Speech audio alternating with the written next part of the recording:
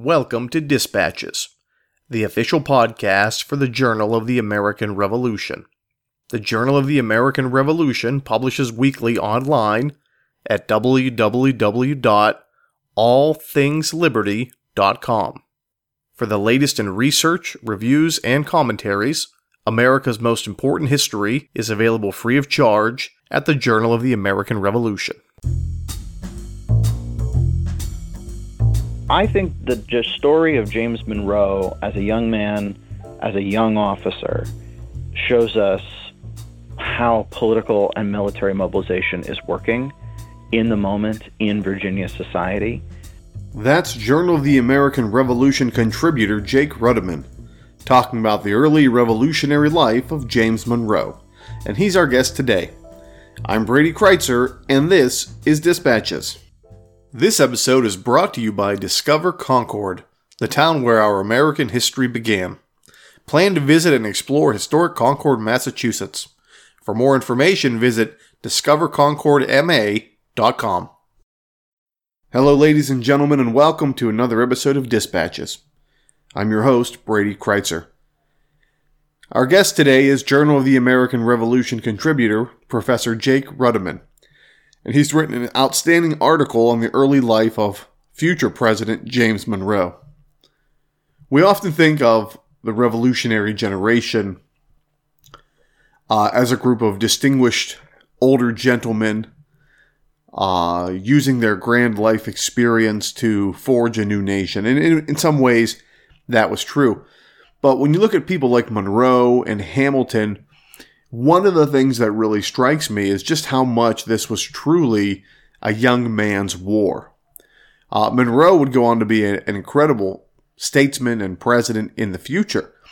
But during the Revolution, while you have, again, older, more distinguished figures like George Washington and Henry Knox and guys like this in the background, in the midst of that, you have young guns like Monroe and Hamilton operating and learning from them, hopefully applying these lessons later in life.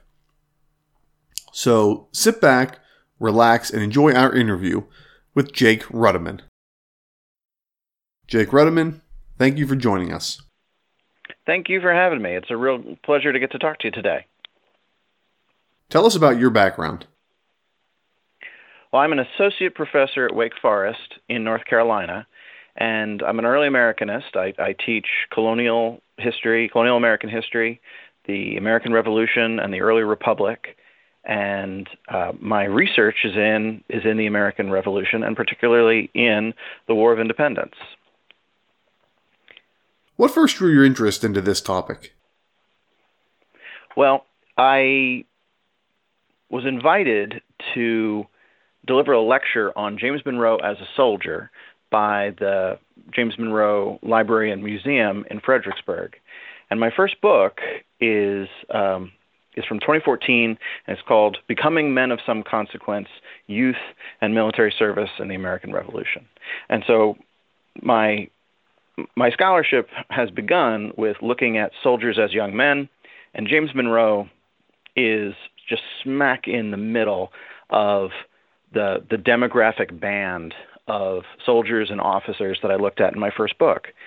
And I had only about a paragraph on James Monroe in that book, and mainly because most of the book is looking at far more ordinary soldiers. Most of the soldiers in the American Revolution are quite young. They're not boy soldiers, but they're 18, 19, up through about 23, 24 when they enlist. And the longer they serve in the war, their ages go up. And the longer they survive, their ages go up. And I had looked at James Monroe in relation to his experience in leaving the Continental Army, his path in the middle of the war, basically in 1778 and 79, back into civilian life. And I threw him in a paragraph with some other founding father type names like Aaron Burr and Alexander Hamilton and friends. I think John Marshall might be in that paragraph too. But this opportunity to think specifically about Monroe as a test case was a really fun opportunity from the Monroe Museum folks, and they very generously invited me to share my thoughts. And so what I have had the chance to share via the Journal of the American Revolution is an extension and expansion of that thinking and that investigation. Talk about James Monroe's early life before the war. Well, what I really like looking at with this demographic, with these young soldiers, is these guys who tend to be born 1754, 1755, 1760, 1763. It's a very narrow band. It's a very specific set of people.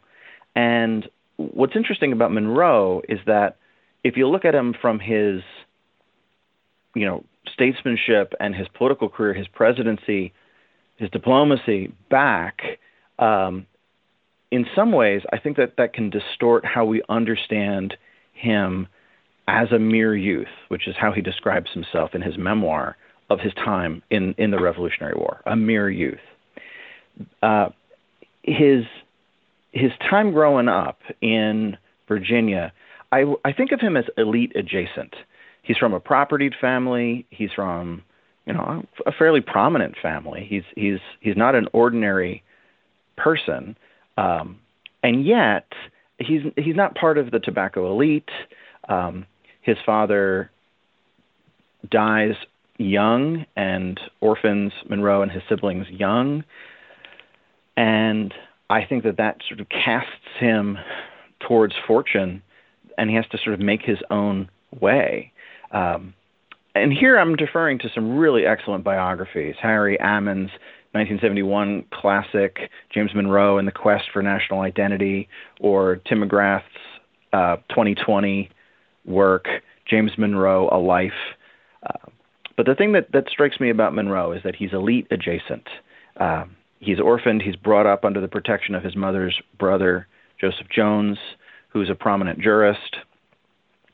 And Monroe, as a child, as an early teen, and then as a teenager, is a protege, a likely heir to Jones, and he's trucked off to William and Mary as a teenager in Williamsburg to get the polish that he needs to be a proper member of the political, social, and economic elite of Virginia.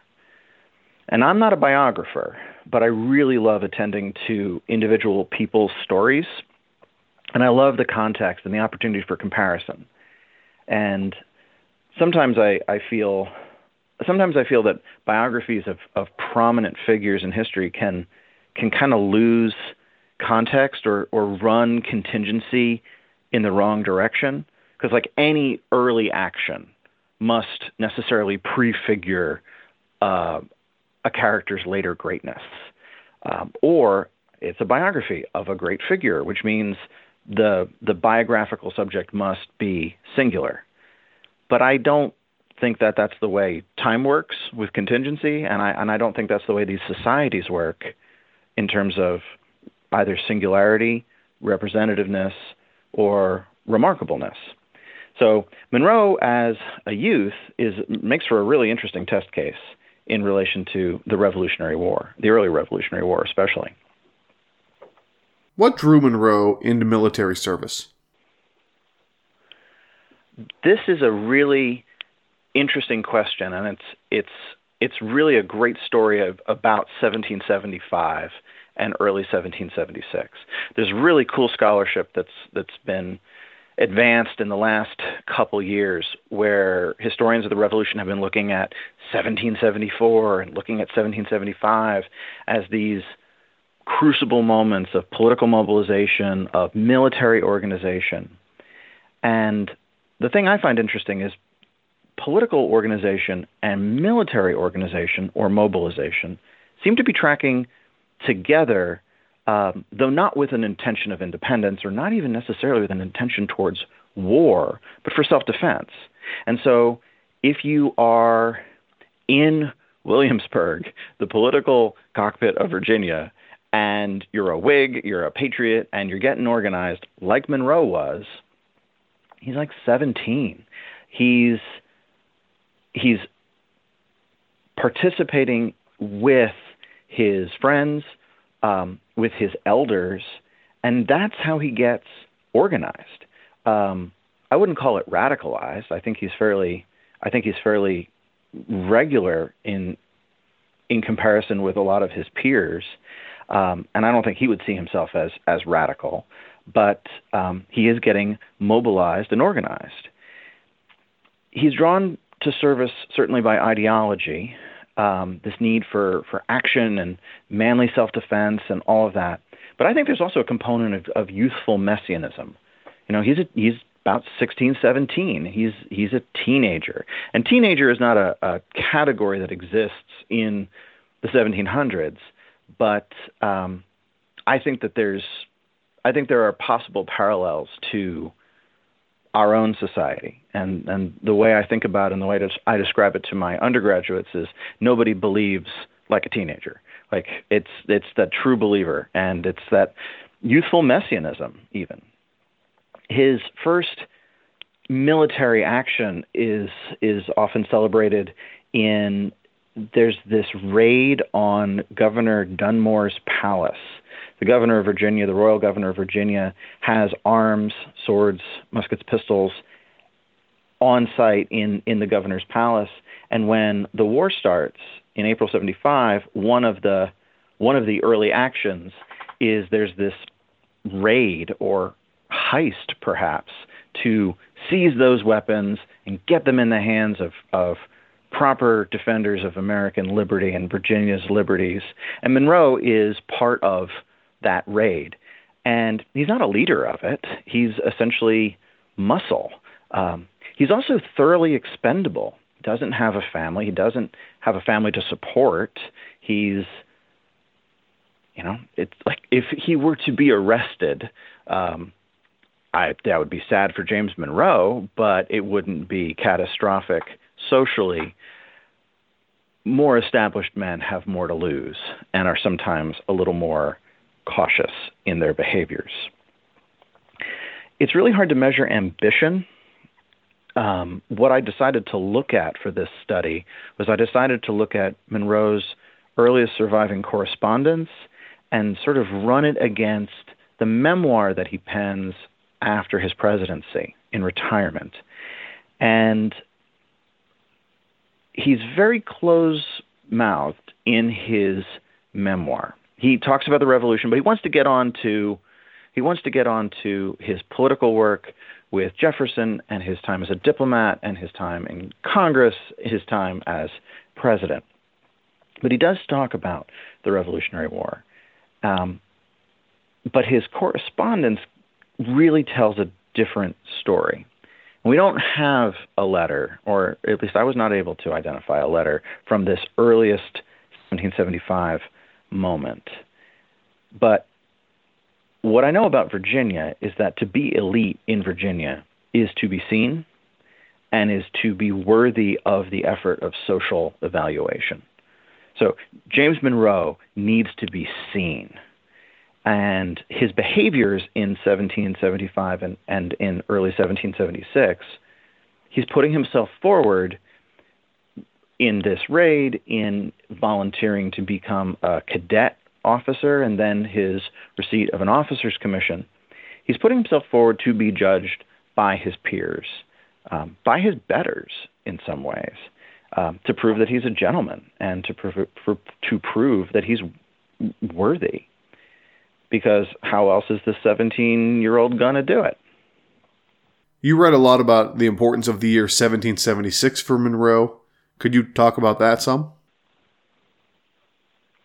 1776 is a big year for Monroe, and I decided to move chronologically because I was following the chronological arc of his surviving correspondence, and that surviving correspondence really paints, I think, an insightful picture of the relationships that Monroe has.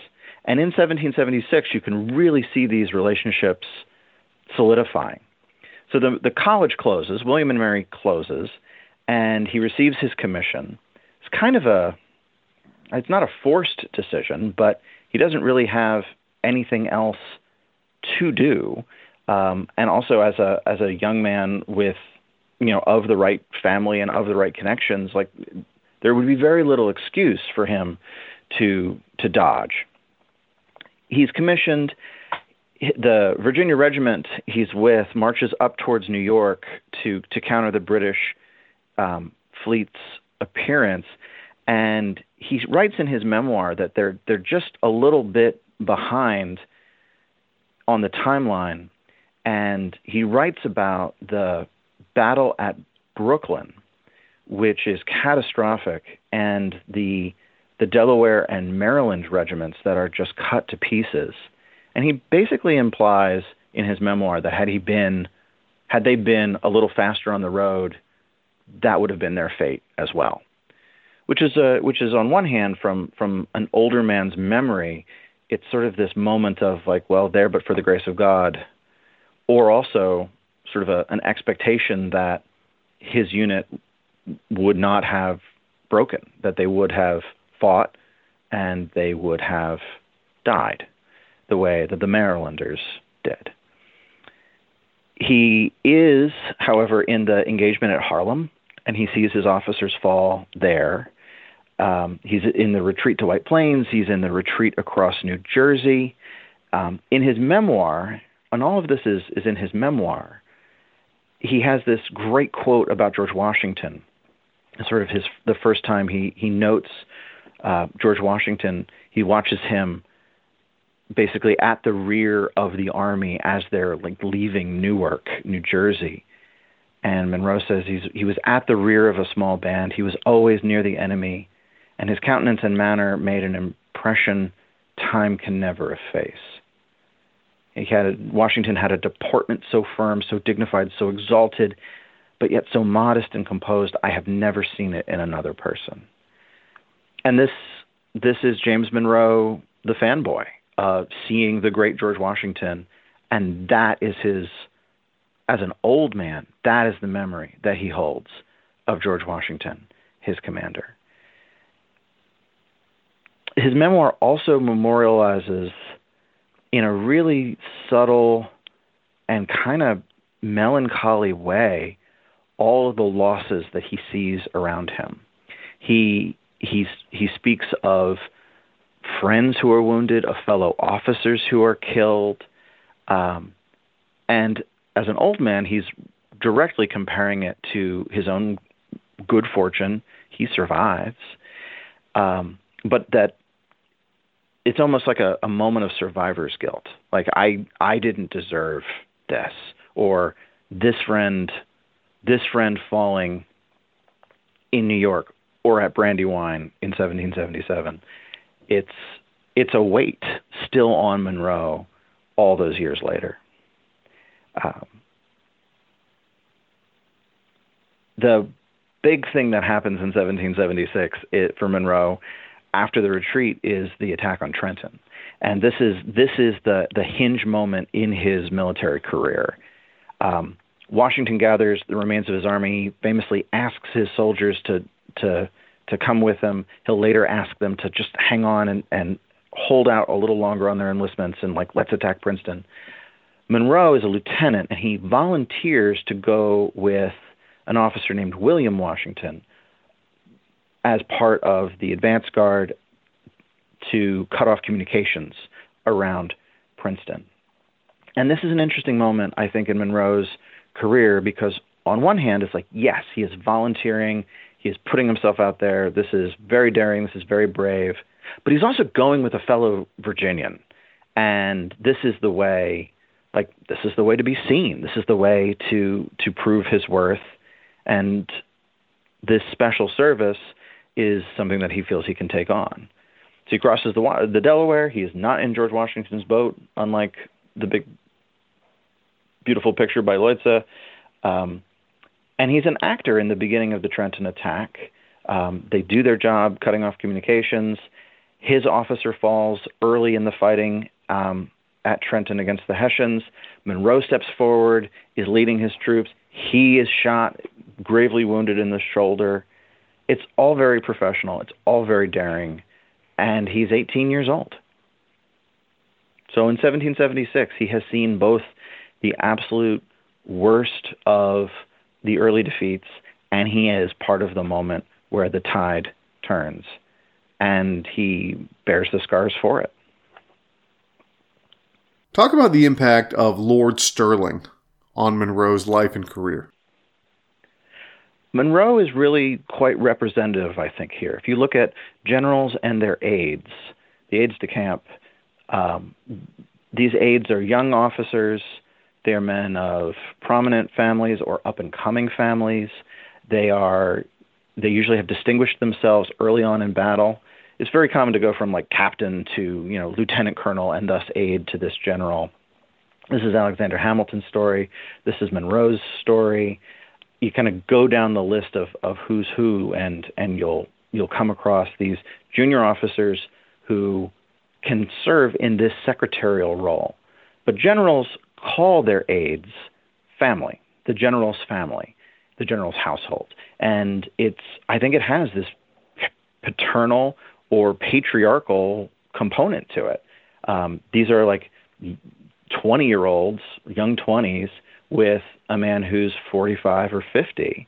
So they're essentially sons of a military father, and their fellow aides or brothers. Stirling basically rescues James Monroe's military career. He's promoted to captain because of his excellent behavior and leadership in the Trenton attack. But as a captain, it's really easy for officers' commissions to be handed out, but you need men to command. And so Monroe's first task is go back to Virginia and raise a company, and he's terrible at it. It's 1777. He's recruiting men for 3 years or the duration of the war, and he hates recruiting because people think poorly of him. And this is something that really pops in a letter that he writes in this moment. And he basically fails to raise a company.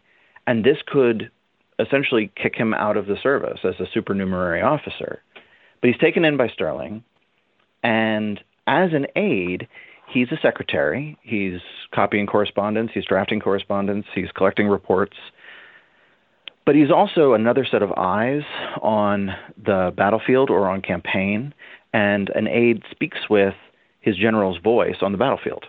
So it's a very important and high-profile role, but it's not an independent command, which is what every aide wants and hopes to graduate from the general's family into. I see really two very big impacts for Monroe with his time working with Stirling. The first is he gets to see the big picture of the campaign in 77 and 78. He gets to see the politics, the internal politics of the Army and of the Confederation.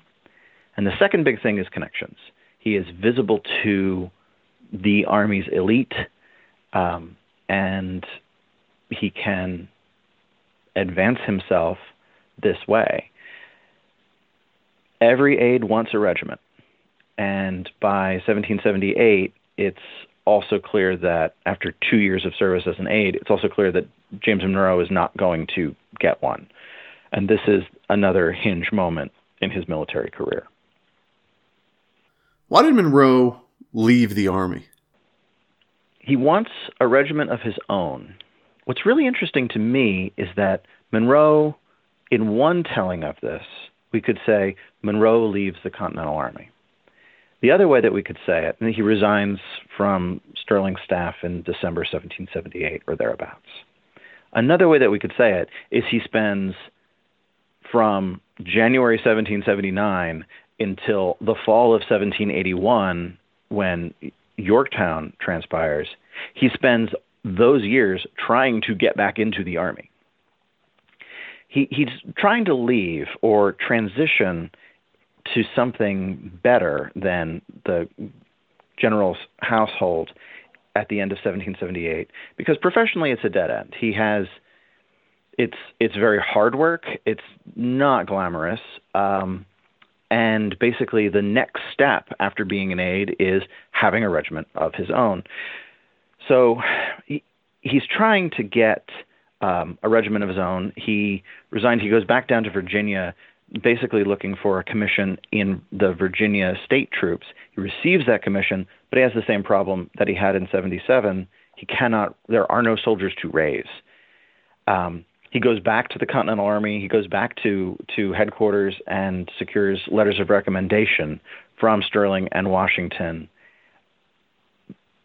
But there's no rank and command that is commensurate with his experience, his ambitions, his sense of honor. I mean, from his perspective, he's been serving honorably in the war from almost its beginning, so he can't just stop, and he also can't accept an inferior rank.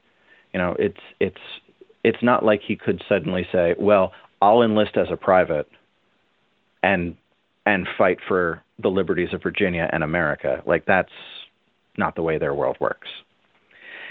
So his ambition and his honor and the service that he has under his belt demands a colonelcy.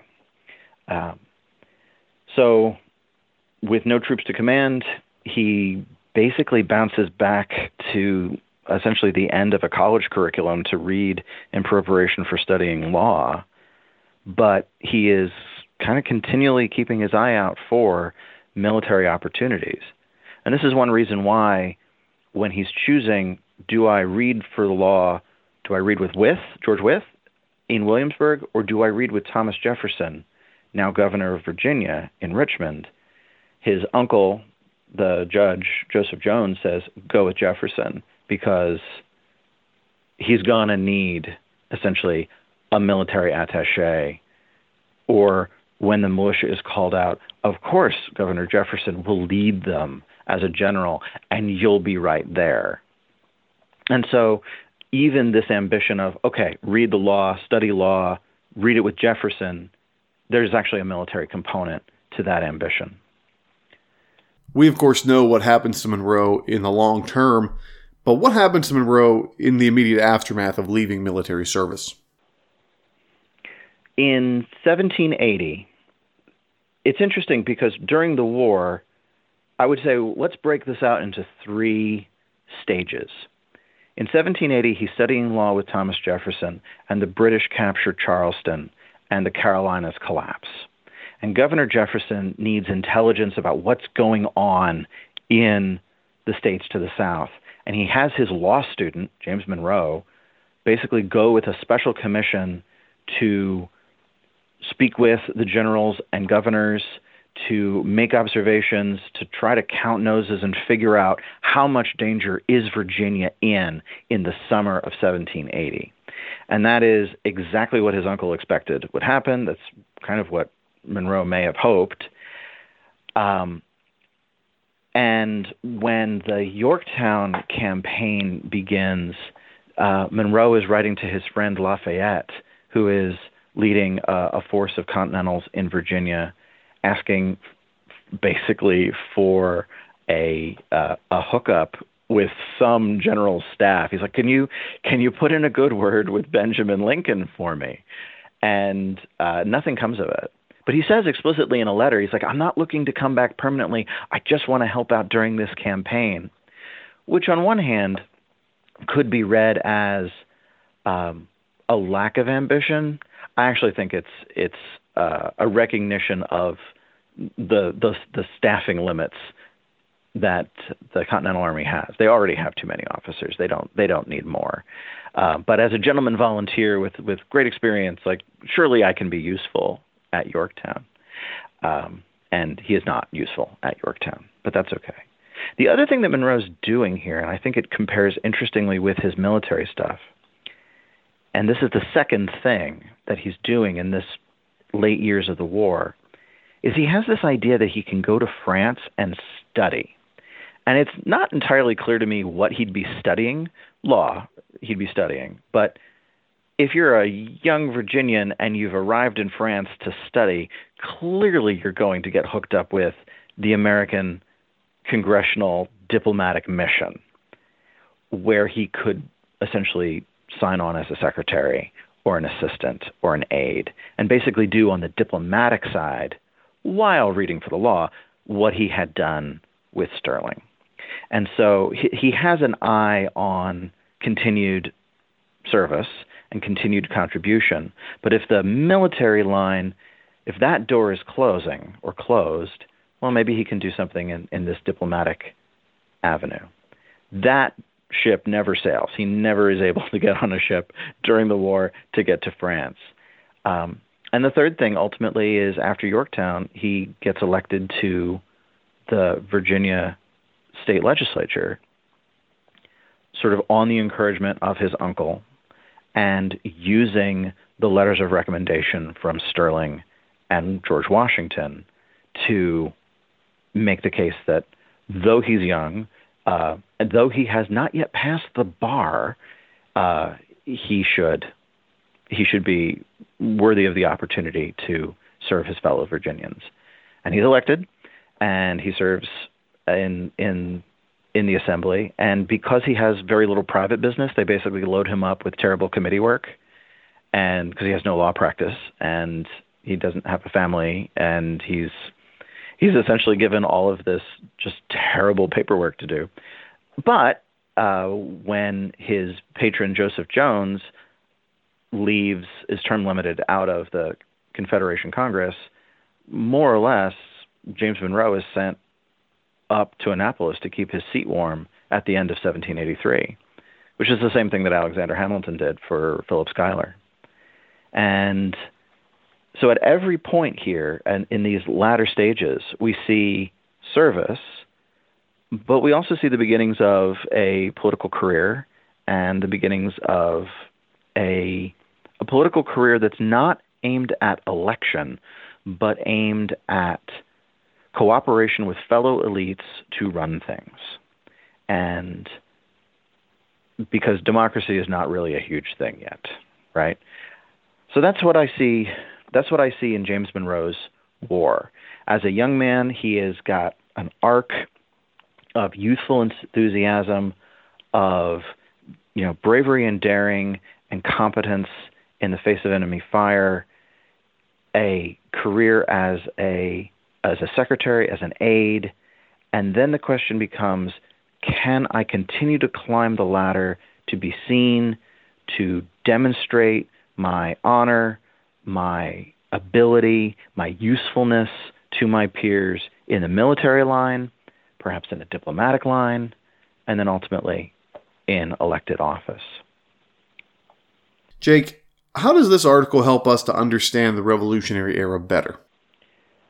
I think the story of James Monroe as a young man, as a young officer, shows us how political and military mobilization is working in the moment in Virginia society.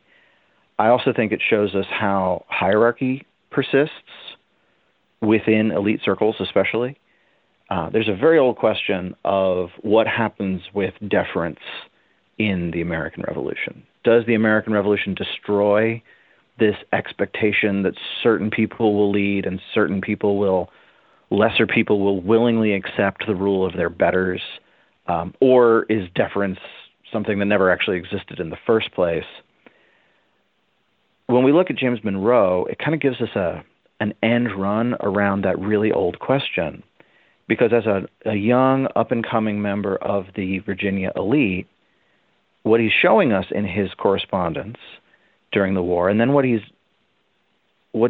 essentially erasing from his memoir, is that he's dependent. He is always looking for patrons and connections, and he's not an independent actor. He is a leader, but he's a junior member of this system. And as a dependent, he's working within an old system. And he's ambitiously connecting himself with powerful patrons and seeking to be useful to them. And that's the way their world worked in 1776 and in 1780 and in 1783. And Monroe's success is that he uses this momentum out of the war to launch himself into a useful and prominent political career in Virginia, serving as a supporter of Jefferson's Virginia faction, as a diplomat, as a governor, as president. You could say it all starts with the war, but the way I would say it all starts with the war is his experiences and relationships in the military struggle for independence are connecting him with the political elite and the social elite that really hold the keys to power. And that's what young James Monroe gets to do because he's fortunate enough to survive the Revolutionary War. Jake Redeman, thanks again. Thank you so much, Brady. I really appreciate the work that y'all do, and I'm really glad to have the opportunity to talk to you today. Thank you. The music played in this episode included works by Kevin MacLeod and the Sturbridge Colonial Militia.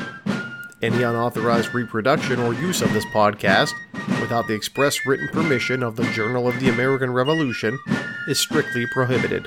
For everyone here at Dispatches, I'm Brady Kreitzer saying, so long.